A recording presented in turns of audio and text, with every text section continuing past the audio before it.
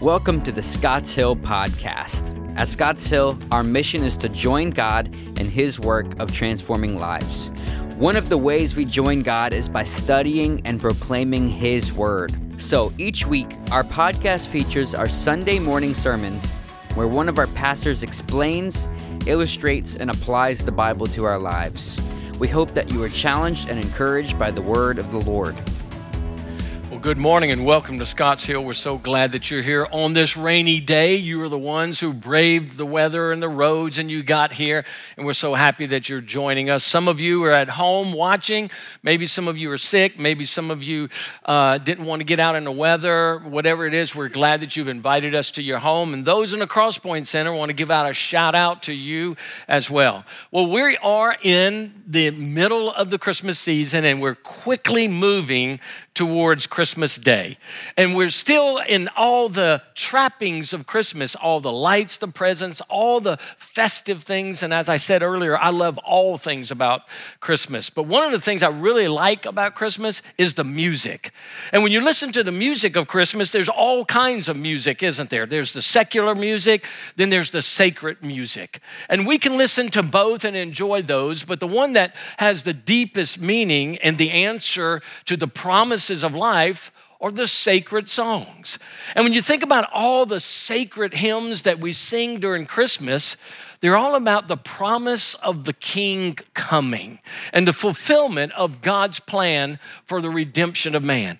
And when you look at all the Christian hymns around Christmas, there's one that stands out above all the others. It is a song that was written by a pastor and a music director. They wrote it for the purpose of a Christmas Eve service in their small church. The song has been sung in so many different languages and translated around the world, and people love this song more than anything else. The song is Silent Night.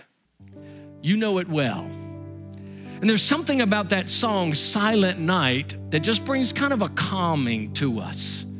It's a reminder that on a silent night, on the outskirts of Bethlehem, the Redeemer of the world broke into human history. The Savior of the world, wrapped in human flesh, came and lived among us.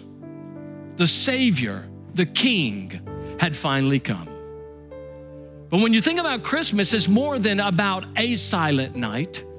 Christmas is actually about the interruption of 400 years of silent nights. Let me explain that to you. The Bible's written in two sections, the Old Testament and the New Testament. The last book of the Old Testament is Malachi. The first book of the New Testament is the Gospel of Matthew. And in between those two in your Bible is a single page. And that single page represents 400 years between the Old Testament and the New Testament. But it's not just 400 years. It's 400 years of silence. During those 400 years, there are no prophets who are saying, "Thus saith the Lord." During those 400 years, there are no visitations from angels or visions being given. During those 400 years, there is no revelation coming from God. During those 400 years, God goes silent. And we wonder, what happened? Where is God during those 400 years? Why are there no prophets? Why is there no revelation? Why are there no visitations? Has God just abandoned humanity? Has God just said, I've had enough of them. I need a break? What was God doing during those 400 years? And that's a valid question. It's a good question because some of you have that same question in your own life today. Where is God in my life? It feels like 400 years since I've heard from Him. It feels like a very long time since I've experienced His presence. It seems like God has gone silent in my life. But here's the thing we need to remember, that God is working behind the scenes constantly. And we need to remember this very simple, incredible truth. When God is silent, it does not mean he is absent. When he is silent, it doesn't mean he is absent. During those 400 years, you know what God was doing? He was preparing the world for the coming of the King. And he was not only preparing the world for the coming of the King, he was preparing culture, he was preparing society. He was making sure that not only would everything be right when Jesus comes, but everything would be set up for the message of Christ to penetrate the world. Behind the scenes, God is working. And it's in those times God does his greatest work. And I want to say something. When there are times in your life where you feel that God is silent, it's usually during those times that he's preparing your life, preparing your heart, preparing your soul for something that you have never experienced before. As we're continuing in our study, The King is Coming, we've looked at Eve first. And we've seen the promise that God gave to Eve of the coming king in the middle of a curse. And then last week, Jeff did a fabulous job of helping us to see that the king is coming and that God is going to fulfill his promise in impossible situations. But today we're going to look at an older couple, a couple who were faithful to the Lord. And after 400 years of silence, God breaks the silence and he comes to this couple. And he shows what happens when God breaks the silence in our lives. If you have your Bibles, open to Luke chapter 1, beginning in verse 5. We'll read to verse 25. We got a lot of ground to cover this morning. And then we'll read verses 42 to 44 and wrapping it all up. But we're going to look at an older couple that have most of their life lived in the silence of God, as most of the people in that culture did. But God is about to break the silence of 400 years. He's going to show up to one couple and he's going to transform their lives. Their names are Zechariah and Elizabeth. Much of the narrative has to do with Zechariah, and we're going to see what happens there. But the greatest joy flows from Elizabeth and what she demonstrates. So as we look at this, beginning in verse 5 of chapter 1 of Luke, here's how he begins. He says, in the days of Herod, king of Judea, there was a priest named Zechariah of the division of Abijah. And he had a wife from the daughters of Aaron, and her name was Elizabeth. And they were both righteous before God, walking blamelessly in all the commandments and the statutes of the Lord. But they had no child because Elizabeth was barren and both were advanced in years. Now we're introduced to this older couple, and we find right away that Zechariah is a priest, but he is a priest of the division of Abijah. During these days, there are 24 divisions of priests. And in a division of priests, you would do your duty whenever the cycle of that division came about. And so it was at the time for the cycle of the division of the priesthood of Abijah. His wife is Elizabeth. Elizabeth is a direct descendant of Aaron, the priest. So Zechariah was not born into the lineage of priesthood, but he married into it. And as a priest, he would do his duties when those times come along. He was like a bivocational pastor. He had a job, but in that time of service, that division would serve, and he would begin to serve. There were 24 divisions. Now, what we find about this couple is that they're a lovely couple. They're a righteous couple. They love the Lord. They trust the Lord. They are walking according to the statutes and the commands of God. And they are walking uprightly. In God's eyes, he sees them as a righteous, loving, godly couple. But they're also very old. They're old, they're aging in life, and they're experiencing all the things that other couples do. And in the midst of that, we find out that she cannot have a child. Now, in a culture like that, when a woman was barren, oftentimes it was seen as a judgment on them by God. There must be a reason that they are barren because they are cursed by God. But Luke does away with that thought by saying that they were righteous. And here God breaks in after 400 years of silence. And who does he do it to? God always does it the same way. God breaks his silence. He does so with ordinary people. Zechariah was an ordinary priest. He wasn't a high priest. He wasn't an assistant to the priest. He was just an ordinary person. Elizabeth was an ordinary woman who was loving her husband and loving the Lord together, going through life with ordinary problems and struggles. And what we see here is in the midst of all of this ordinarious things, God shows up. He breaks into their life after 400 years of silence and reveals himself. This is a wonderful truth because when you go through the pages of Scripture, the people that we see God using most often are ordinary people. People who are just living ordinary lives. I think of David, who was just a little shepherd boy taking care of the sheep, and God raises him up and calls him. I think of the disciples, ordinary fishermen. God uses them to change the world. Every character that's in the Christmas narrative are ordinary people. Mary is an ordinary peasant girl, a teenager most likely. Joseph is an ordinary carpenter living in an ordinary dead-end town, doing an ordinary job.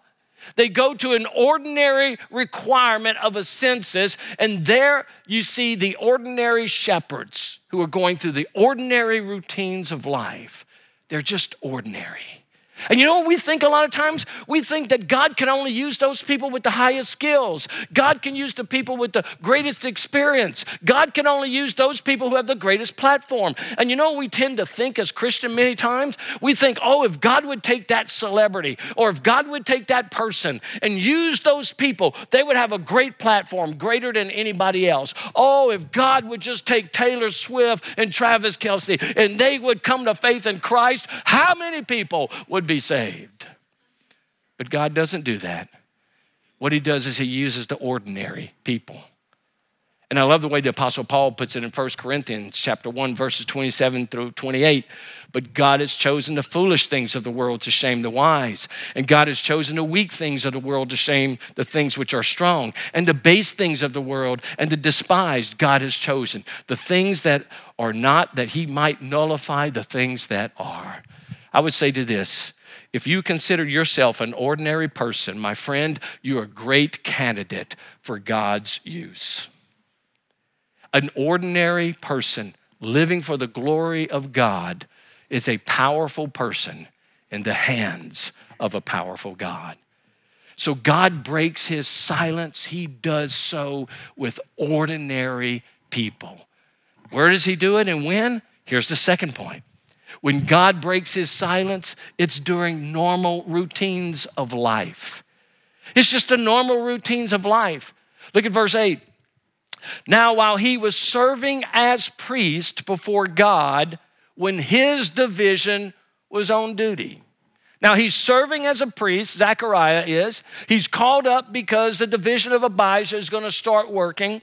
And we have to find those who are in this division. And what we're going to do is we're going to get together and we are going to assign every priest a specific job. And you're just going to fulfill that routine job that you have done over and over and over. It is going to be just a routine job. It's not some great celebration. It is not going to be the Day of Atonement. It is just a regular worship of God and ministering to him. Get ready. And you know what Zechariah is doing? He's just going through life. Ordinary things of life. As he's just living life, God shows up. Elizabeth is doing the same. We don't know what she's doing, but she is in the routines of her life as well. And then God shows up. You know, here's another wonderful truth that we need to learn. And that's the reality is that a lot of times we think to experience the great things of God or the greatest work of God in our own lives, we've got to be somewhere where some great things are happening. You know, if God's going to break into my life, I've got to go to that conference that everybody's going to.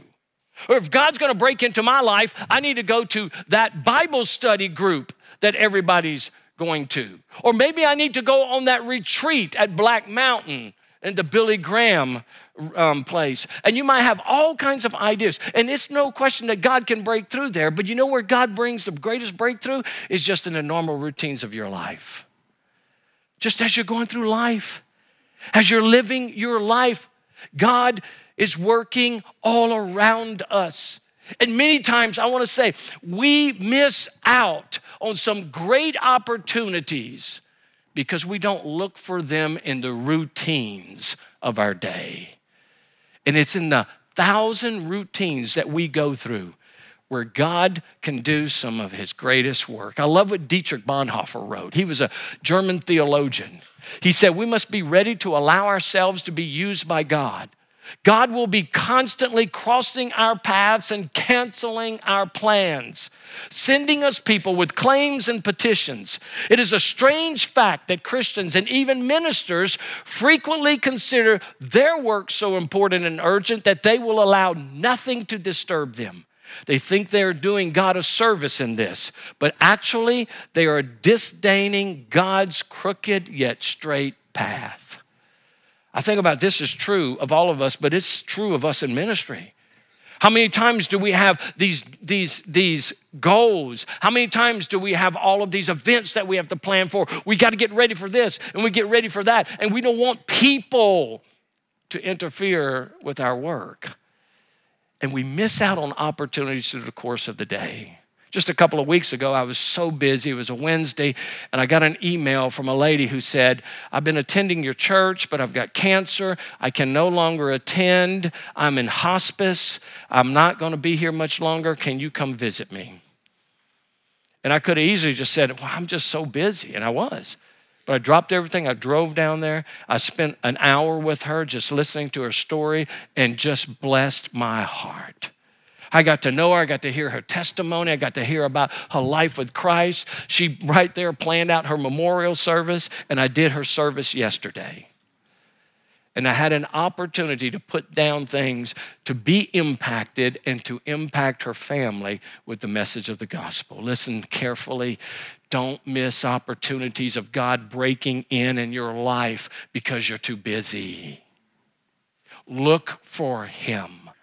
And when there are interruptions in your day, have you ever considered that it might be God doing that? God has distracted me. He's moved me into this place. Maybe it's for me having a conversation with the person that I never would have had a conversation with except for that. And most of the time, if we're honest, we're looking for reasons to complain because our day didn't go according to our plan. But when God breaks in, he does with ordinary people on ordinary routines. But here's the third thing we learn. When God breaks his silence, it's always for a specific purpose. Always for a specific purpose. Here's what verse 9 says.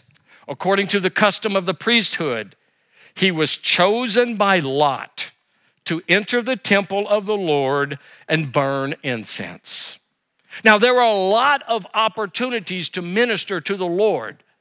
And there were 24 divisions. And of those 24 divisions, get this, there were 18,000 priests. And so the selections of those individuals were for numerous tasks. Not all 18,000 were chosen, that division. But of all those, every one of them wanted to do the one thing, to burn incense in the presence of the Lord. You've got the Holy of Holies that only the high priest can go in once a year on the Day of Atonement by himself. Then you've got the holy place that's next to it, and only one priest can go in there and burn incense before the Lord. That is what they're looking for. And so as they cast lots, in other words, they threw dice, and it landed on Zechariah. Of all the priests that it could have fallen on, it fell on Zechariah because God had a specific plan. Again, his providence is working behind the scenes. And what does he do? He gets to go into the holy place. And if you are selected to the holy place, you only get to do it one time in your life. And most priests never, ever get the opportunity to have that. God worked it out. God calls those dice. Now, I'm not saying for you to go start gambling and consider that the providence of God in your life. But I am saying this, there's no such thing as luck in the economy of God. No such thing as luck. Because again, his providence is working behind the scenes. And as that mystery of providence takes place, God works things according to his plan. So what does he do? He gets to go to the holy place. Here's just a point in this. You are not where you are by accident. You don't have the job that you have by accident or just simply your doing. You're not at the school that you're at because of your good planning, or the roommates that you have because it worked out. All of this is the providence of God. And one of the things that we need to understand is that God in his providence has placed me where I am. You're in that neighborhood for a purpose. Why? Because God wants you to share the good news of Jesus to those people. You're on that job. Why? Because God wants you to be his missionary on that job where there may be no other Christian missionaries. You have that roommate. Why? Is it just because they can pay their bills? Well, that's one reason. But another reason is that God's put you together, maybe even to sharpen one another or to have an impact with one another on the gospel. And when God breaks into your life, it's for a specific purpose, and that is to fulfill his calling and his purpose in you. So we see that God uses ordinary people in ordinary routines of life for a specific purpose. But now we get down to the encounter with Zechariah and the angel. And here's number 4. When God breaks his silence, he impacts our prayers. God changes our prayers. Elizabeth and Zechariah had been praying.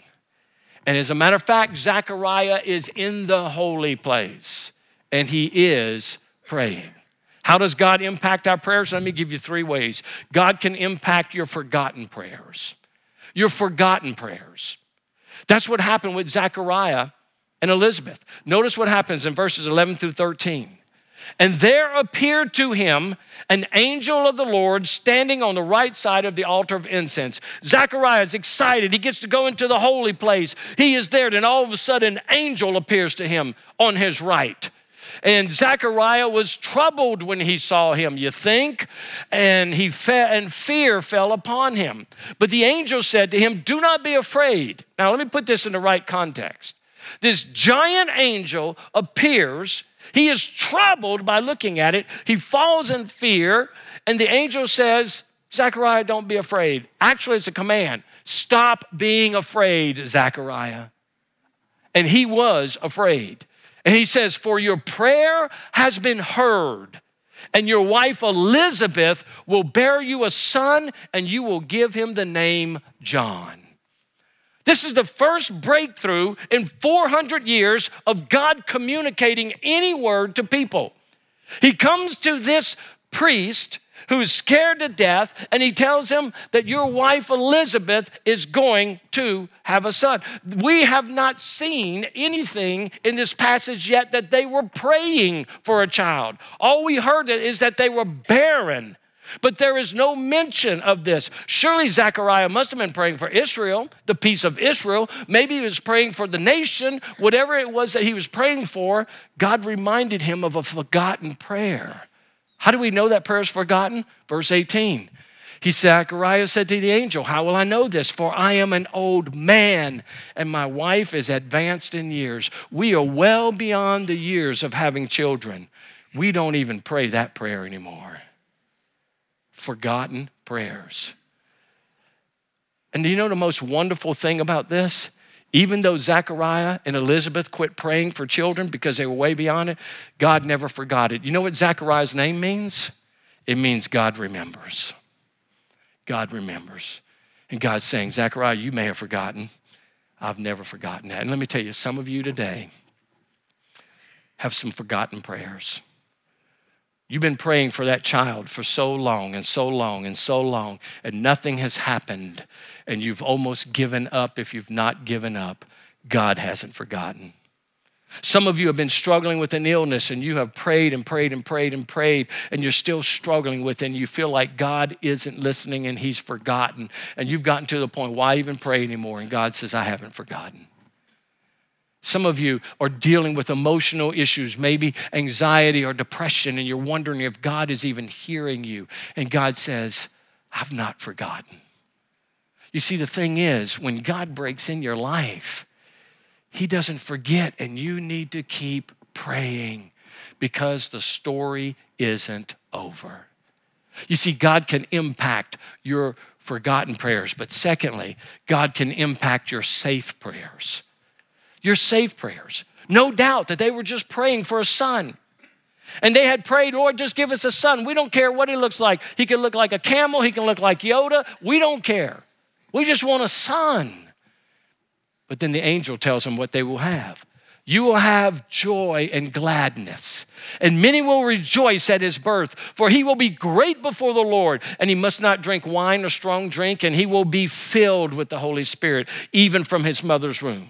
And he will turn many of the children of Israel to the Lord their God, and he will go before him in the spirit and power of Elijah, to turn the hearts of the fathers to children and the disobedient to the wisdom of the just, to make ready for the Lord a people prepared. You're not going to have just any son. You're going to have, and he breaks it down, he would be great source of joy for Zach and Liz. He would be great in the sight of the Lord. He would be a Nazirite.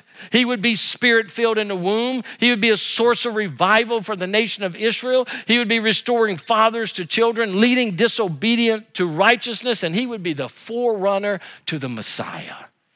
You're praying for a son. You're going to get a spirit-filled prophet who is going to go before the coming Messiah. And he's going to proclaim that he is the Lamb of God who takes away the sins of the world. And he's going to prepare the hearts of people by baptizing them for the preparation of Holy Spirit baptism. That's who he's going to be. Basically saying, quit praying simple prayers. Don't pray safe prayers. Pray radical prayers. Just a reminder to me, how many times is it easy for us just to pray a safe prayer versus a radical prayer? And a lot of times when we say safe prayers, we're really doing a disservice to the ability of God. It's when I pray those incredibly radical, deep prayers that honors God because he's capable of anything. And our prayer life should be some that are filled with boldness. And he's saying, just pray the safe prayers. Go deeper and pray for great things. Here's the third way that God can impact your prayers. He can impact your faithless prayers. Because a lot of times we pray things that we really don't believe. We pray things that we want, but we're not quite sure God is able to do it. So there's not much faith to it. And this is what happens with Zechariah. Zechariah said to the angel, how will I know this? For I'm an old man and my wife is advanced in years. Let me translate that. He says, I'm old, but my wife is really old. That's what he said. The angel answered him, I am Gabriel. I stand in the presence of God, and I was sent to speak to you and bring you this good news. He ticked Gabriel off by his faithlessness. He made him mad. Gabriel is one of the key angels next to Michael, and those are the only ones that are named in the Bible. And Gabriel stands in the presence of God. You can imagine, he said, Zechariah, you don't know who you're talking to. I stand in the face of God. God gives me the message. I deliver it. When you don't believe it, you're not just not believing me, you're not believing God himself. And he was angry with Zechariah. So he says, you want a sign? Great, I'll give you a sign. And behold, you will be silent and unable to speak until that day. Not only was he unable to speak, but if you go and look at verse 62 in that passage, he was unable to hear. Because after the birth of John, they were trying to motion to him to help him understand. They couldn't just speak to him. So he was both deaf and unable to speak. And he says that you will be unable to speak until that day that these things take place because you do not believe my word. So basically he's saying this, for the whole pregnancy of Elizabeth, you're not going to be able to hear her and you're not going to be able to talk to her. For the whole pregnancy, she's not going to have to put up with you at all. And I know some of you women are thinking, I wish that was still common. But that's part of the curse. And he's saying you have faithless prayers. His prayers were not completely dependent on God. He didn't really believe. And there's a difference in believing in God and believing God. I love what Thomas Brooks writes about these kinds of prayers. He calls them cold prayers. He says cold prayers are like arrows without heads, or swords without edges, or birds without wings. They pierce not, they cut not, they fly not up to heaven. Cold prayers do always freeze before they reach heaven. So when God breaks in, he does it through ordinary people in normal circumstances who are going through the normal routines of life for a specific purpose. And when God breaks through in our lives, he changes the way we pray. So Zechariah has been in the holy place. Everybody's outside waiting. They're wondering what happens. And finally he comes out. And it's obvious that he saw something, some kind of vision, something happened, the first time in 400 years. And God is fulfilling his promise by preparing the nations for a prophet who is going to go before the Messiah to proclaim the truth. And so the next time we see them, this is what it says in verses 24 and 25. After these days, his wife Elizabeth conceived, and for 5 months she kept herself hidden, saying, thus the Lord has done for me in the days when he looked on me, to take away my reproach among people. She was a person of deep faith. There's nowhere in this text that we see anything of her questioning God. There's nowhere in this text that we see her forgetting the prayers. There's nowhere in there that we see her doubting God. In fact, what we see is the opposite of Zechariah. While Zechariah now is silent, he can't hear, he can't speak, guess who becomes the spokesperson? Elizabeth. And the contrast of what he spoke and she spoke are two different things. And here's what the last point is that I want you to see. When God breaks his silence, there is to be a great celebration. When God breaks his silence, there is to be great rejoicing in our lives. Luke chapter 1, verses 39 and following. In those days, Mary rose and went with haste until the hill country. Now, there's a gap between her conception and her celebration. Mary also encounters Gabriel. And Gabriel tells her that she is going to have a child.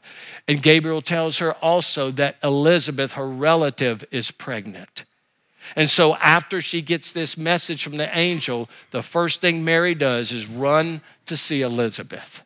As she goes in haste to the hill country, to a town in Judah.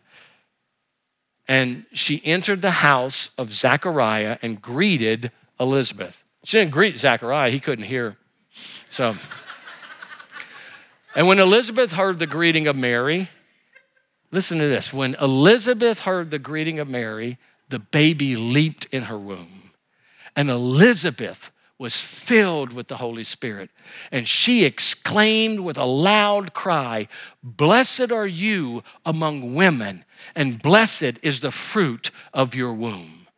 And why is this granted to me, that the mother of my Lord should come to me? For behold, when the sound of your greeting came to my ears, the baby in my womb leaped for joy. And blessed is she who believed that there would be a fulfillment of what was spoken to her from the Lord. What is she doing? She is leading out in celebration. She's the very first person to celebrate the coming king. She's the very first one who's walking through this whole process. She celebrates and gives glory to God And then the baby inside of her celebrates John as he is filled with the Spirit. And then she is filled with the Spirit and proclaiming in a loud voice the great deeds of God because he has fulfilled his promises. And then Zechariah, once he is able to speak and hear again, he goes into this proclamation of how great God is. And what do? They begin this whole process of celebrating that God has broken through. He has fulfilled his word, and he is accomplishing his purposes through ordinary people in normal routines, in unexpected ways for his glory. Child of God, let me talk to you. God has broken the silence, his silence in your life. There was a time when you were separated from him and you could not hear his voice. There was a time in your life where you only listened to your flesh and the world and the devil, and you thought you were okay. But God began to break into your life when the Holy Spirit comes and begins to convict you of your sin. And he breaks into your life where the Holy Spirit regenerates you, takes that dead person and makes you spiritually alive. He breaks into your life when he fills your spirit with his Spirit. He breaks into your life when he adopts you as a son or a daughter of God. He breaks into your life when your name is written on the Lamb's book of life to be with him for all of eternity. He breaks into your life when he answers your prayers and he prepares you for his presence. How can you not celebrate? How can we go through Christmas year after year after year knowing that the silence of God has been broken and his favor is upon people today, and he is still in the business of saving people because he is King and he is Lord? So what is the challenge for you to do today? Is remember that he still breaks into your life. There are moments every day where he wants to interrupt your life for his glory. Let him do it. There are times when, because of the great victories that he brings, he wants you to proclaim to others what he has done for you on the job, at home, in the marketplace. So here's my challenge for you this Christmas. As we come into this Christmas celebration with your families, don't be a Zechariah who is silent and unable to speak. Be an Elizabeth who is bold, who is grateful, and who proclaims the excellencies of her Savior among your family. You be her. You model that joy. And when everybody else is wanting to be silent, speak up. You know what would be a great thing is when you're with your family. And if you've got family members who are all about this contemporary cultural Christmas where it's all about me and presents, and there's really no mention of God or Christ in the celebration, what would be a wonderful thing would be for one of you or you to step up and just simply say, hey, before we begin, let's read the Christmas story together. And if you have little children who can read, always let a child read it because people will listen to a child. Or you read it. Don't let that celebration go by without the exclamation that God has broken through. He is no longer silent, that his Son is the King who can redeem. And I am here today to proclaim the excellencies of who he is. Be bold, be loud, be joyful. Now, for those of you who may not be believers, my friend, he came for you. That's why he did it. He came for you. He knew you from eternity past. There's never been a time where God has not known you and he has not loved you. He told Jeremiah, I have loved you with an everlasting love. There's never been a time he's never known you. And he came for you. And he knew you would be here today, not by accident, but by his providence. And that you would need to hear how deeply he loves you. And he would call you to surrender to him. I'm going to close us in a word of prayer in a moment. The band's going to come out. And we're going to sing a final song that is a song that is just reflection of what he did for us. Would you join me as we pray? Father, we thank you that you are no longer silent. We thank you, Father, that you have broken in. And Father, that you have given us the truth of your promise revealed in your Son. I ask, Father, that as we continue to worship today, that we be reminded of how great you are. And that we would celebrate together the glorious Savior in Jesus Christ. Would you prepare our hearts even for this next Sunday? And then that Monday to come, that our hearts would be filled to overflowing with joy because of Jesus. Father, I pray for those who are without Christ that you would work deeply within their hearts and their minds, and you would draw them to yourself. And Father, we pray for your children, that we would be some of the most joyful people in our culture because of what Christ has done for us. And we pray in his name, amen. Thank you for listening. Hebrews 13:20-21 says, Now may the God of peace, who brought again from the dead our Lord Jesus, the great shepherd of the sheep, by the blood of the eternal covenant, equip you with everything good, that you may do his will, working in us that which is pleasing in his sight, through Jesus Christ, to whom be glory forever and ever. Amen. This is our hope for you today. If you would like to connect with us, visit our website at scottshill.org/nextsteps. Till next time.